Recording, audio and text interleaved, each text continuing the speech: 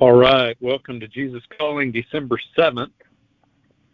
I am with you in all that you do, even in the most menial task. I am always aware of you, concerned with every detail of your life. Nothing escapes my notice, not even the number of hairs on your head. However, your awareness of my presence falters and flickers. As a result, your life experience feels fragmented. When your focus is broad enough to include me in your thoughts, you feel safe and complete.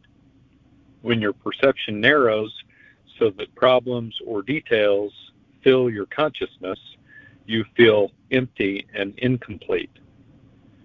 Learn to look steadily at me in all your moments and all your circumstances.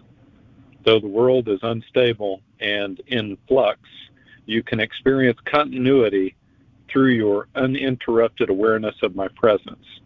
Fix your gaze on what is unseen, even as the visible world parades before your eyes. First reading is Matthew 10:29 through 31. What is the price of 2 sparrows? 1 copper coin? But not a single sparrow can fall to the ground without your Father knowing it. And the very hairs on your head are all numbered. So don't be afraid. You are more valuable to God than a whole flock of sparrows. Next one is Hebrews 11:27. It was by faith that Moses left the land of Egypt, not fearing the king's anger. He kept right on going because he kept his eyes on the one who is invisible. And the last reading is 2 Corinthians 4:18. So we don't look at the troubles we can see now. Rather, we fix our gaze on things that cannot be seen. For the things we see now will soon be gone, but the things we cannot see will last forever. The thing that stands out to me in the readings today is the word value. We are incredibly valued by God. When we keep that in mind, our perspective about our own lives, maybe even our own confidence and our comfort in our own skin is completely different than if we are getting our value from something else, from other people. Don't get me wrong, it is awfully nice to be valued by other people. It's just that being valued by God is more reliable, and it's more important, too. My family went to the Chosen movie last night at local movie theater, and it was in large part about Jesus' birth. And what I noticed is the characters in the movie, they had so much devotion, so much faith in God. And not to give away too much, but not only did they have scenes around Jesus' birth, but they also showed had scenes about 50 years after Jesus' birth. People who had known Jesus very closely when he was still alive on earth. And their devotion to him was still so great. It was still their focus. It shaped the way they talked, how much risk they were willing to take. It is what they valued most, their relationship with him, carrying on his message after he was gone. The devotional talks a little bit about the world being unstable and in flux, and also states that our stability and continuity can be found in God. Having a broad enough perspective to include God in all the little details of our lives, that's the way to feel safe and complete. Feeling safe and complete. Let's just consider for a second our feelings. I probably tend to think of feelings as being kind of unreliable in a lot of ways. I mean, it is important how we feel, but let's acknowledge the instability of our feelings.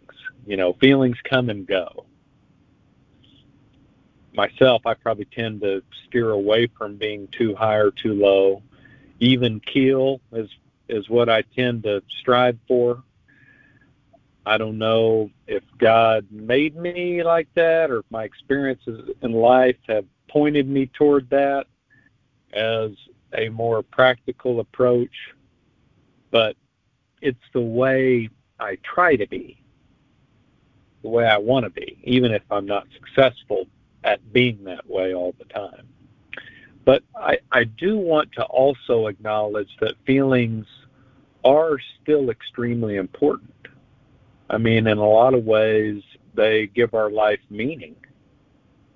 I mean, in the Chosen movie that I was just talking about, Mary and Joseph have an emotional scene in there, and I shed a tear or two. My wife definitely did. When my wife and I are talking about something important, it can be very emotional. So how we feel is very important. How we feel about each other is important, but even more important is the question, how do you feel about God? Or maybe said a little bit differently, what do you believe about God? Not a single sparrow can fall to the ground without your Father knowing it. You are more important than a whole flock of sparrows. Do you believe that? Is it comforting to know that He sees our every move? He knows every detail about us, even when others around us don't see or notice at all. He still notices us, even when we are not particularly aware of Him. I hope those thoughts are helpful to you today as we just kind of think about how we feel about God and how He feels about us. Let me go ahead and go into prayer for us. Lord, we thank You so much for knowing everything about us, for caring about every little detail in our lives. Help us to be that aware of You, that constantly aware of You and what You're doing in our lives and what You want for us. Help us to keep a steady diet of awareness and not to fragment our lives by losing that awareness. Thank You so much for loving us like no person ever could. We get glimpses of it from people that love us well in life if we're fortunate enough to have that You love us perfectly. We thank You for that. In Jesus' name we pray. Amen. Have a great day.